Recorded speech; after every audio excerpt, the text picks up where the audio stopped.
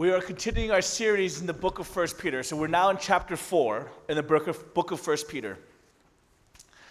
And the reality is there's some in this world who look around, look at this world, and they shake their heads, they tisk and say the world is going to hell in a handbasket.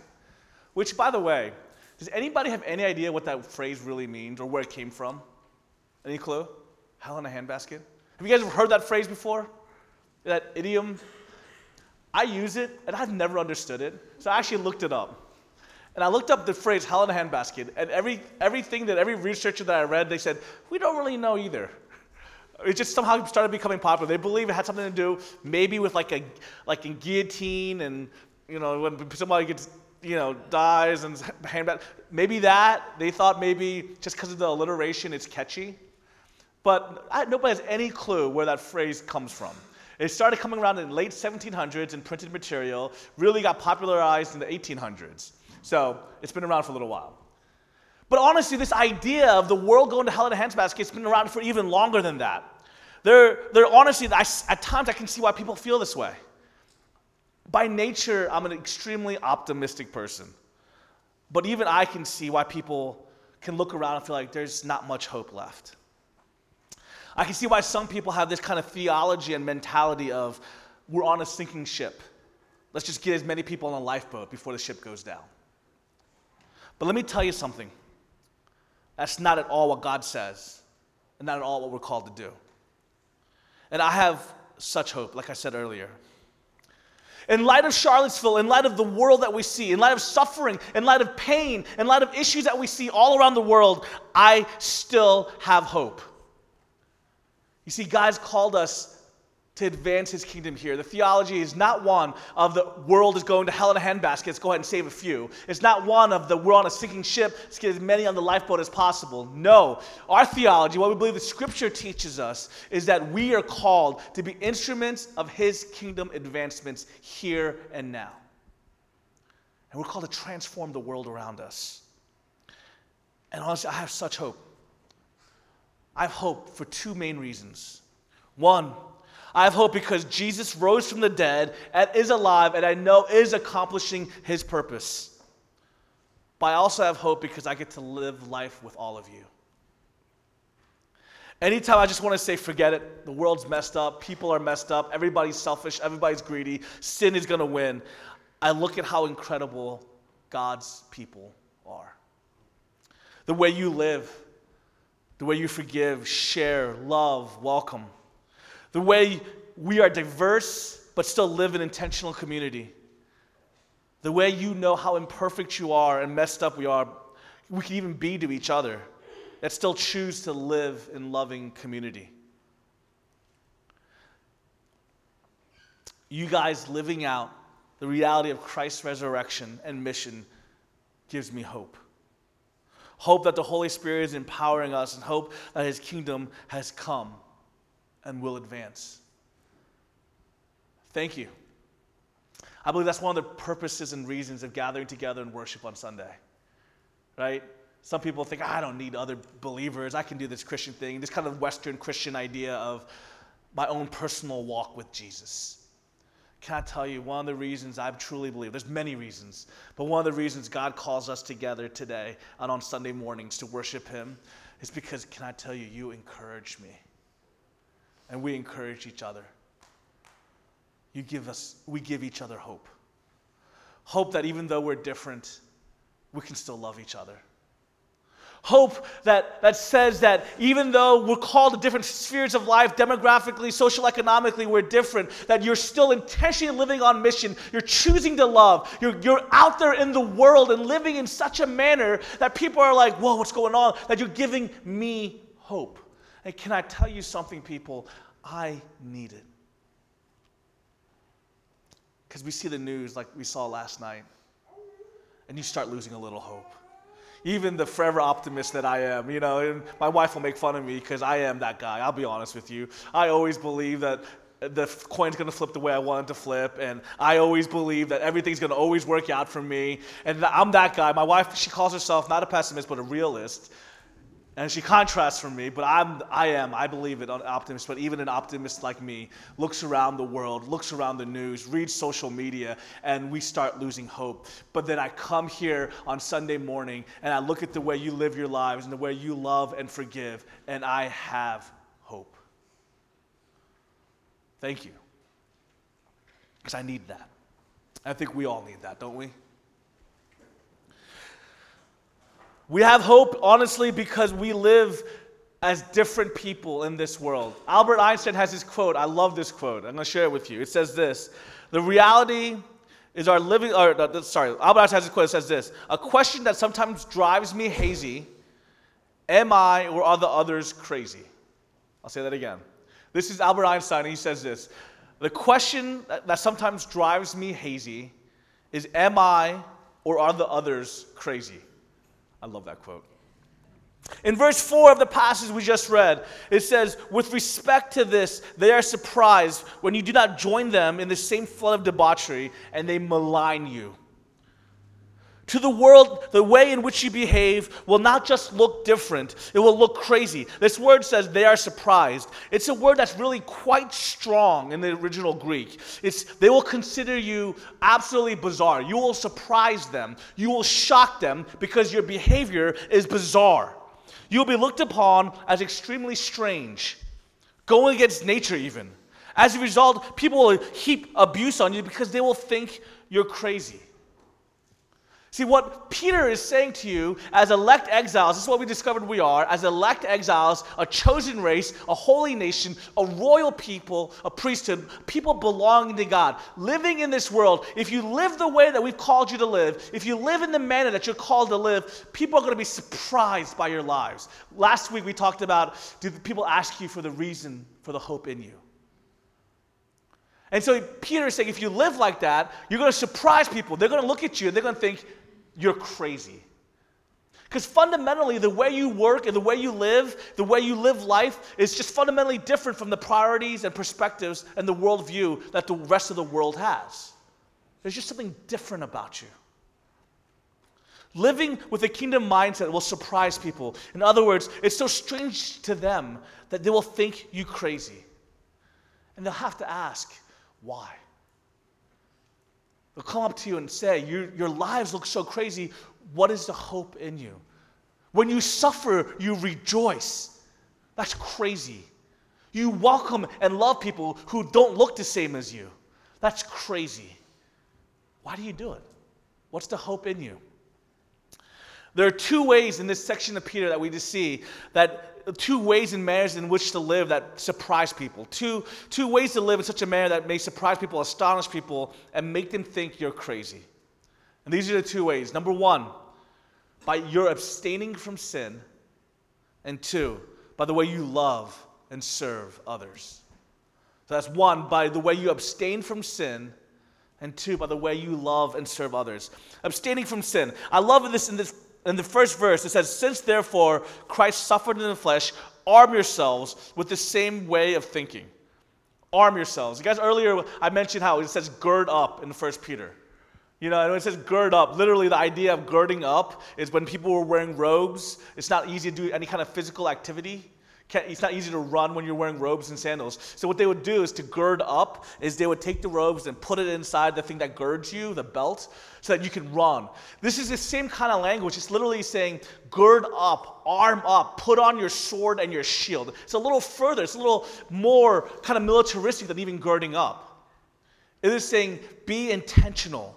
Arm yourself for this. With this. Since, therefore, Christ suffered in the flesh, arm yourselves with the same way of thinking. This word thinking is actually more of the concept of thought. It literally says, this is the word for thought, it's to have the same thought. It means that the fact that Jesus suffered in the body. So what it's telling you is arm yourselves, this militaristic arming of yourself, girding up, with the knowledge that Jesus suffered for you. You see, one, how do you abstain from sin? The first way you abstain from sin is by remembering the work of Jesus. It says, arm yourselves. Don't just believe it. Arm yourself with it. This is an incredible word. It shows you that there's a whole lot more to living the Christian life than just believing something. Just to be blunt, if you have a weapon in your room and you say, oh, I have a weapon. I actually have a sword in my bedroom.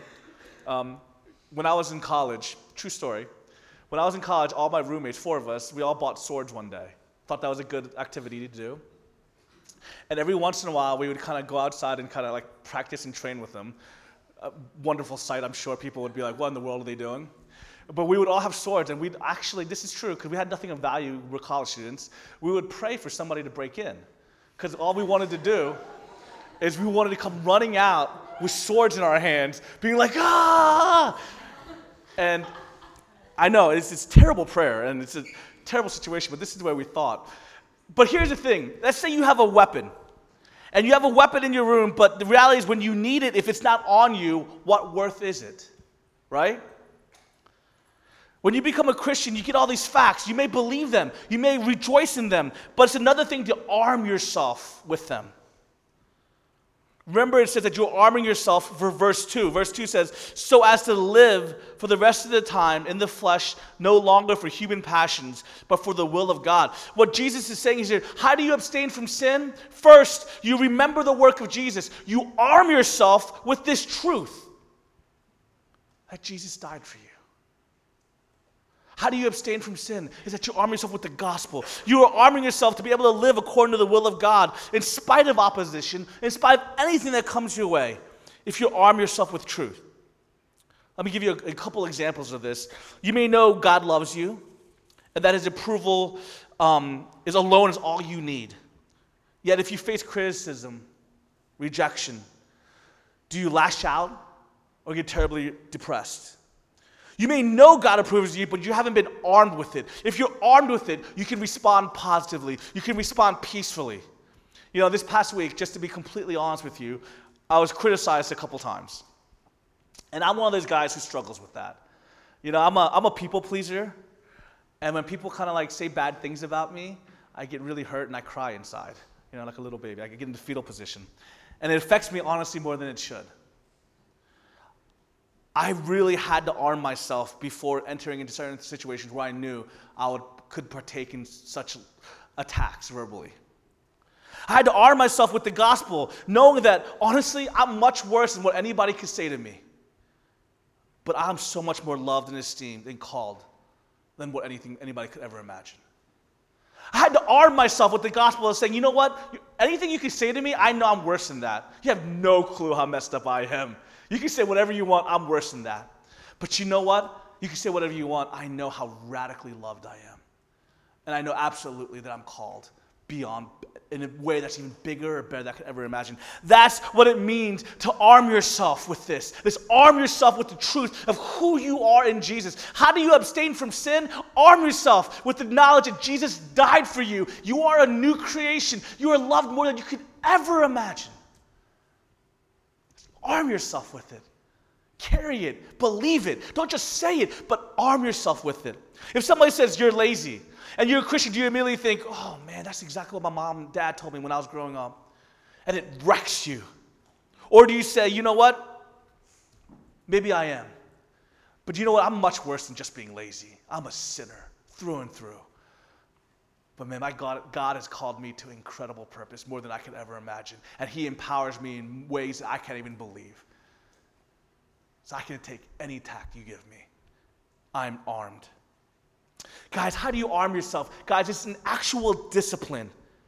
This is a discipline. It's the act of, you guys know a shield and a sword is what it meant when they say arm yourself. Putting on armor is what it meant when it says arm yourself. These are heavy pieces of equipment, right?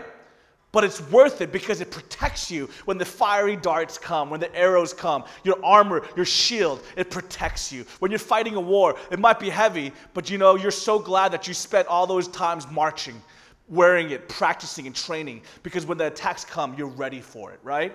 How do you arm yourself? Is by diving into the scripture, letting the truth of who you are, arming yourself with the word every day. Practice weaving it. Guys, can I tell you very practically, dive into the word of God.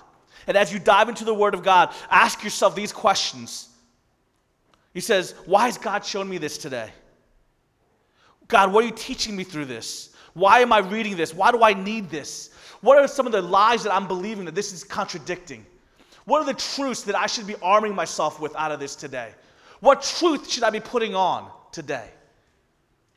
This is how you're practicing arming yourself. This is how you're getting ready for when the attacks come.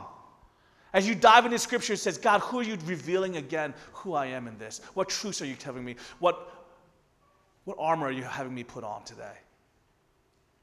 Guys, how do we abstain from sin? How do we abstain from the ways that everybody else in the world looks? Guys, I want you to know the list of sin that they mentioned on here. Let me get back to here. The list of sin they mentioned here is living in sensuality, passions, drunkenness, orgies, drinking parties, and lawless idolatry. This is not a comprehensive list. This is just a list that was evident in the culture of the time, kind of the Roman excess parties. And this idea of whatever these excess sins are, it's the things that separate you from the will of God. It's these things that take away and distract you from the mission God's placed upon you, the identity that He's given you. It is the things that the world does to find satisfaction, happiness, their meaning. It's the idols that they chase after. And don't we see often so many of the similar idols of today in our culture, in the world we live in now? How do we abstain from that? How do we look different when everybody else seeks their passions in wealth and fame and hedonistic pursuits and hookup culture and fame on celebrityness or whatever it may be? How do we look different from materialism and greed? We abstain from sin, but how do we do that? By arming ourselves. First, by arming ourselves with the truth of the gospel. 2, how do we abstain from sin? We remember eternity. For this is why the gospel is preached, even to those who are dead, that though judged in the flesh, the way people are, they might live in the spirit, the way God does. Your belief in the resurrection should cause you to live in a way to do things with your life that is baffling. Jeff asked a question at small group. He said, what would you do if you knew you only had a week left to live? What would you do with your life? What's worth doing in a life that has eternity at stake? This verse is confusing at first, right? Let me tell you first what this verse doesn't mean. This verse does not mean that someone went and preached the gospel to people after they were dead and they all got a second chance. That's not what this verse means. That would be against the point of the passage. Peter's whole point is to tell that these people not to indulge in the lust of the flesh. He's not telling them, don't worry, if you sin a bunch, you'll have a second chance after you die. He's being clear that the point of this passage is that the gospel was preached to people who are now dead when they were alive. The gospel was preached to them when they were alive, but they are dead now. And even though they died, often in poverty and under extreme persecution like Jesus did, they now live like God did. Peter says, do you think they are glad now that they live that way? In other words, he's saying nobody in eternity literally is glad that they sinned more. Nobody's glad that they indulged more. He's telling them, think about the people that are dead and live in light of that. Psalm 90:12 says this, so teach us to number our days that we may apply our hearts to learn wisdom. One of Martin Luther's favorite texts, our lives are a short time, a brief stint in eternity. Live for eternity. Don't live like this is all we have. That's what we often do, right? We often live as if this brief life on earth, we can promote it, we can preach it all the time, right? We speak about it all the time. We say, oh, heaven is going to be so much greater, and we talk about eternity and forever. But honestly, most of us, our lives don't live up to what we speak. We live often as this is the end all. But if you live with eternity in mind, if you truly understood what it is that you're speaking, that if you had, Francis Chan had this great illustration of eternity where he had this rope that just went forever outside of his church, and he had a little bit that was covered in tape. And he says, this is your life in light of eternity. This little bit. Yet we live completely for this little bit instead of this incredible, vast amount of time. Can I tell you, there are people that we can look at in history and say they lived with a view of eternity. We look at martyrs of our faith, great heroes that came before. We can look at Hebrews 11 and see the hall of faith, if you will. We can look at people who said, because my life is about eternity, because eternity has so much more at stake, I will give this brief life in pursuit of what God has called me to do. Guys, can I tell you this? There's so much. This is what I think a lot of people dislike about Christians, just to be honest with you. Is there's so much that Christians will speak and teach, but they don't live like. Right? One, that's our own sinfulness, and we admit that and we acknowledge that. But other part of it, guys, I want you to understand is sometimes we don't understand really what we're speaking and teaching. This is not our end. This life is not all we have. We have eternity at stake. And if eternity is at stake, how should we live now? If eternity is real, how should we live now?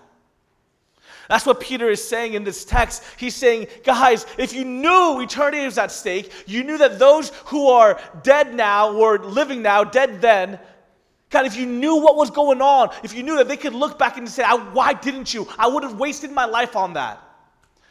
One of my favorite sermons I've ever heard, I think I was a freshman in college or a sophomore in college, something like that. I heard John Piper give a talk. And this talk is I think it's titled Don't Waste Your Life. I think he wrote it into a book called Don't Waste Your Life. And I remember sitting there listening to him talking. I was at the field of like 100,000 people in Tennessee. It was one day, is what it was. It was that one day. And I remember being there. And in this talk, he talked about the living the American dream. And he says, he made up these names. Susie and Bill living the American dream. They retired really early. They're playing shuffleboard and they're collecting seashells every day. And he said, that's the dream. That's what people say. That's the American dream. And John Piper said, compared it to another story about these two women who were in their 80s. One was a doctor, one was a nurse, and they left everything, went to another country, shared the gospel, and while there, they died tragically, is what it said, in a car accident. And the word was, what a tragedy. And I remember John Piper, this is kind of a higher, kind of screechy almost voice. I remember he goes, that's a tragedy? He says, that's glory. He said, that's not a tragedy. That they ran the race well and they finished it well. He said, I'll tell you what a tragedy is one day showing up in front of St. Peter and going up to heaven and saying, hey, well, how'd you run your race? How'd you finish your race? What'd you do with your life? And saying, look at my shell collection.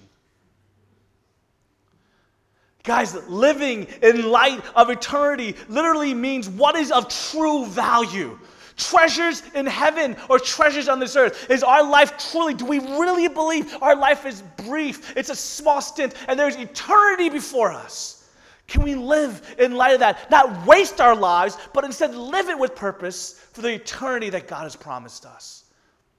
Because there are others who want to hear about and need to hear about the eternity before them. For the fullness of their joy and for the glory of God. See, when we live in light of eternity, when we remember eternity, that helps us to abstain from sin. Because we know that sin is not worth it in light of eternity.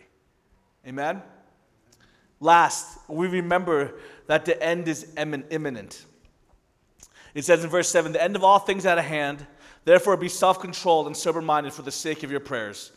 Two things are imminent, your death and the return of Christ. It can happen at any moment, and that should change the way you live. Now, you might say, well, Lawrence, didn't you say the end was imminent? Started saying that 2,000 years ago. Honestly, this was written like 2,000 years ago. The end was imminent then, so it hasn't happened yet. So do we still have another 2,000 years? What Peter thought was that the return was imminent. But many verses like this, it's not saying that the apostles were wrong, but what was being spoken was that Jesus was calling his disciples to live because they don't know when the end is. Because we talked about how long eternity is, and in light of eternity, the end being imminent is truth. And the reality is Jesus said himself that we have no idea the date and time that he's coming back. We don't know the date and time that we're dying. Not a single one of us. So the end is always imminent for all of us. How are you living in light of that? It says, in the light of this, be sober. In light of the end coming, live soberly. Live with your priorities straight. Sober people live with a right thought. Sober-minded people, it's not about live in such a manner that they know what's right, what to go for. When you're drunk and you have no control of what your priorities are, you make mistakes. Grasping the closest of the end is what leads to this question, what leads to making the right decisions and priorities in your life. This is where I skipped up here. Listen, I messed up with my question that Jeff asked. This is where I meant it to be. But the question Jeff asked at small group is, if you only had a week left with your life, what would you do? If that's all you had left. And I know a lot of people might say something like, well, I'd open a lot of credit cards and just go nuts. And maybe that's you. And that's true. Can I just tell you that? If that would be absolutely 100% what I would do, that would be like I would open up a ton of credit cards and just party it up hardcore if I only knew I had a week left, if there was no eternity. Do you hear me? If there was no resurrection, if there was no eternity, that's exactly what I would do if I had a week left in my life. Open up every credit card and just party away. But because I believe there is eternity, because I believe that Jesus is who he says he is, because I believe in the gospel, if I knew I had a week left in my life, what would I do? Honestly, everybody I loved, plead with them to hear the gospel. Why? Because you live in a manner that abstains from sin, because in doing that, it shows that your life is crazy, your life is different. There has to be a reason for that. There has to be a reason for it.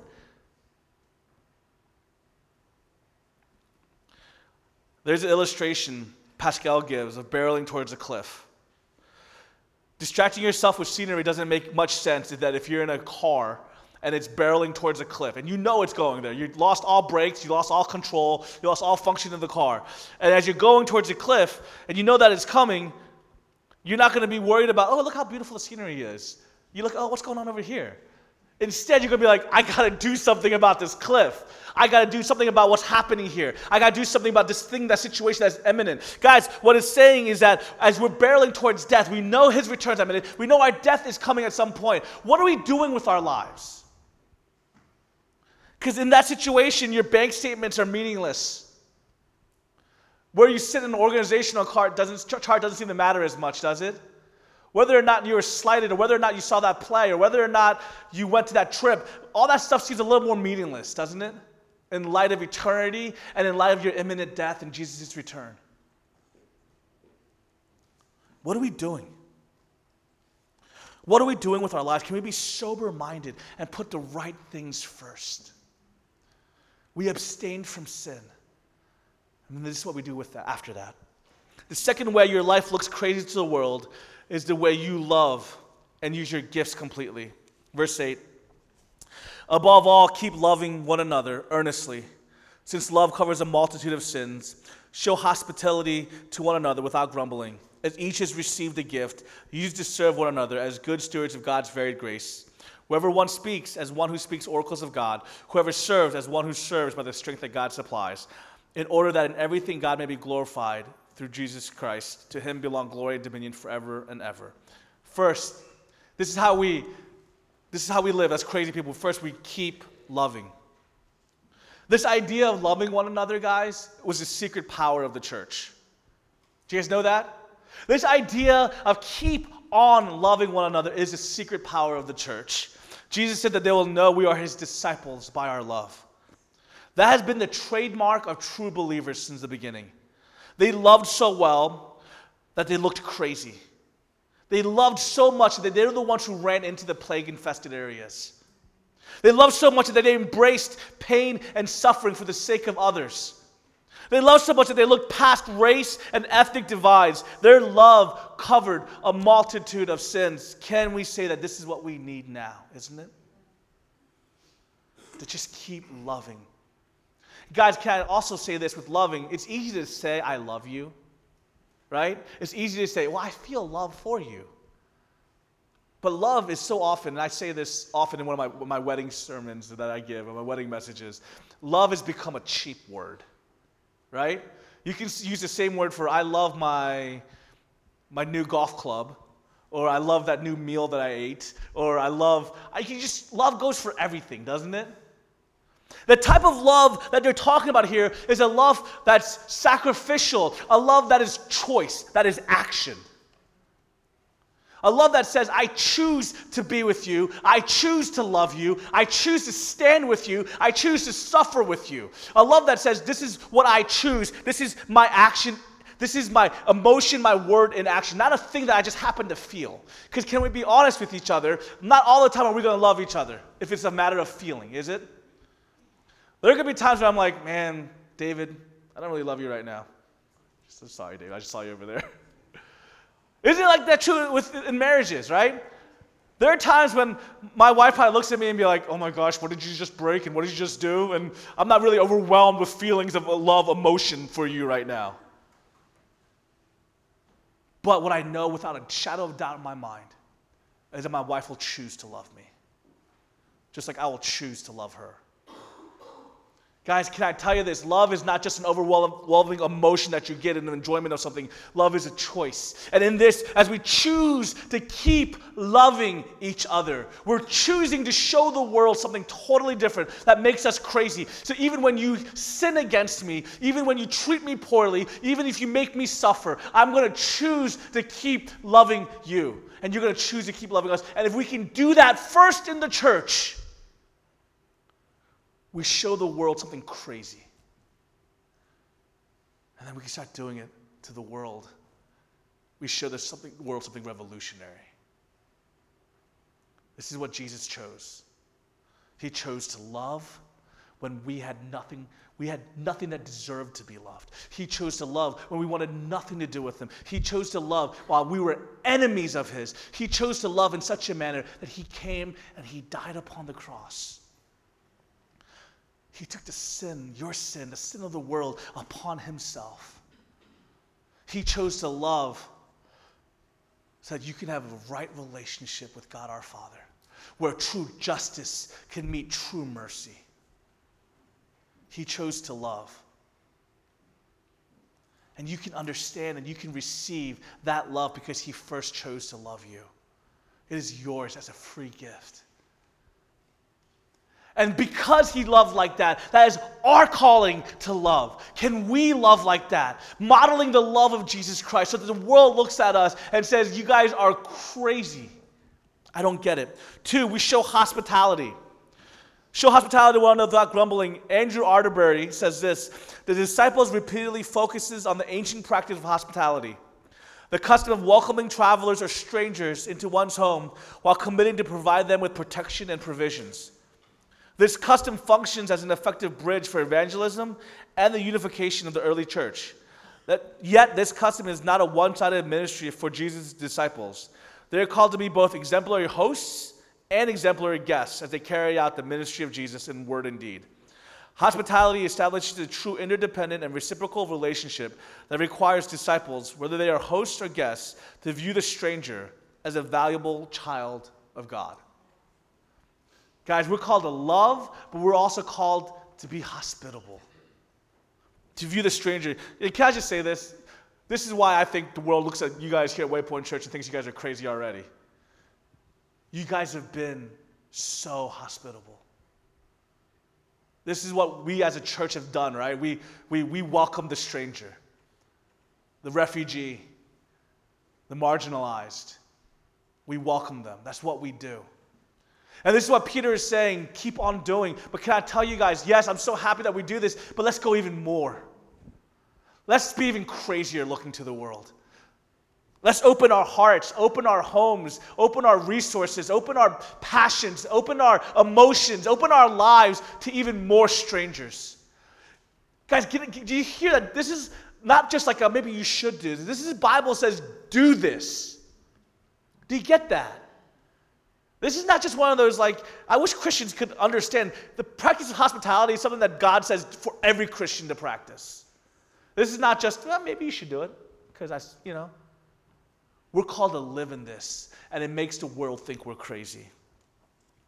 3, we're each called to use our gift. If each has received a gift, use it to serve one another as good stewards of God's varied grace. God's grace, guys, and I want you to hear this for yourself. and every one of us, is his gifts and grace on earth is varied, the individual gifts that we have. You need to take that seriously.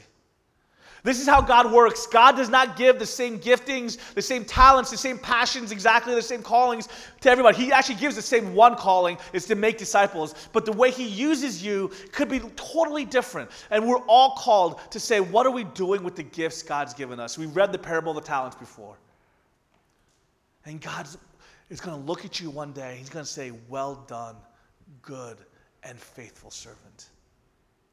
Are you using the gifts that God's given you? Not coveting other people's gifts, but the gifts that God's given you. Guys, I want you to understand this, that he made you exactly the way you are, your unique characteristics, whether it's emotional, whether it's personality, whether it's callings or giftings, whatever it may be. He's given that to you for a reason. Some of you might hate the fact that God has made you more prone to depression. There are some of you in this place who hate the fact that God's made you a little more prone to melancholy, more prone to deep feelings. Can I tell you something? I truly believe this. When you're walking in the power of the Spirit in that is a gift. Because you're able to relate with others who are hurting in such a better way. That is a gift because you're able to speak and to understand truth in a better way that changes even your understanding. You're able to show people that when you arm yourself with God, that you can overcome even negative emotions, but you can also show people that the depth of emotion is beautiful. I always say my wife Gina is one of those people. She's one of those, and she'd be okay with me saying that she's more prone to melancholy. But can I tell you, some of the most beautiful songs she ever writes comes from that place, right? Some of the most beautiful poetry. King David, I believe, is one of those people, right? King David in the Bible is one of those people who's prone to that way, prone to that side. And look at the beautiful Psalms that he wrote. Some of you, in my case, I kind of wish that I wasn't always like going a million miles at a time and my mind wasn't like, I wish I could focus a little better. You know, like I'm always like, I want to do a million things at once. I have a million ideas going on and I speak really fast. I get it, I do, and I wish I wasn't like that. I wish I could have a little more focus on one thing and able to sit down and just get it done. But God has made me in my ways and in my giftings, my unique way he made me for the purpose of furthering his kingdom. Can I say this, guys? We need each other. Whatever your gifting is, whatever the way God's uniquely shaped you, he shaped you. He's made you beautiful the way you are. It was intentional. It wasn't an accident. He's made you beautiful so that together, man, we are one beautiful, functioning organism, one beautiful, functioning body that changes the world and advances the kingdom. Share your gifts. Go through this last part real quickly. Speak, whoever speaks, speak as if you're speaking the oracles of God. Serve, whoever's serving. Guys, take seriously the fact that you're called to speak into truth into each other's life. It's not just me that's called to speak. Can I tell you that right now? And some of the most profound words you'll probably ever hear will never come from a preacher, but it might come from your best friend who's speaking scripture to you. It might never come from a pastor, but it might come from your small group leader, or it might come from somebody who, in your new member class, or your small group. And they share with you a profound thought. Guys, speak as if you're speaking the very oracles of God. That's what we've been gifted with. The Holy Spirit is in every one of you that accepted Jesus Christ. And the Holy Spirit speaks. Will you open your mouth and let the Holy Spirit speak? And will you listen? And then will you serve? Serve with the strength that God supplies. Serve seriously. Serve as if the end is near. Serve in light of eternity.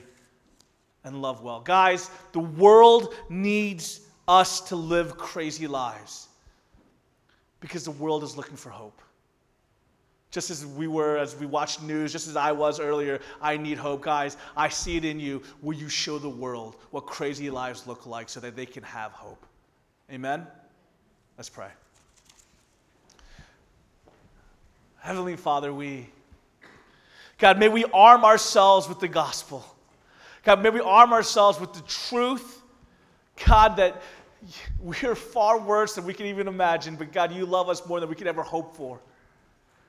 God, that with the truth, God, that we can, as we abstain from sin and as we live in love and using our gifts, God, that we show the world that this is crazy, that we're crazy people, but in this craziness shows that we're bizarre. This craziness shows that our home is not here. This is not the end, but there is a kingdom coming where crazy is reality. Where Einstein says, things that drives me hazy is, am I or them crazy? Well, we're saying right now that we're not the crazy ones, but we want the world who is crazy, who lives in a whole totally different crazy set of ideals and perspective, that they're the crazy ones. God, may they see in our craziness how the reality of the world that they're called to live in. Use us in Jesus' name. Amen. Amen. Just stand.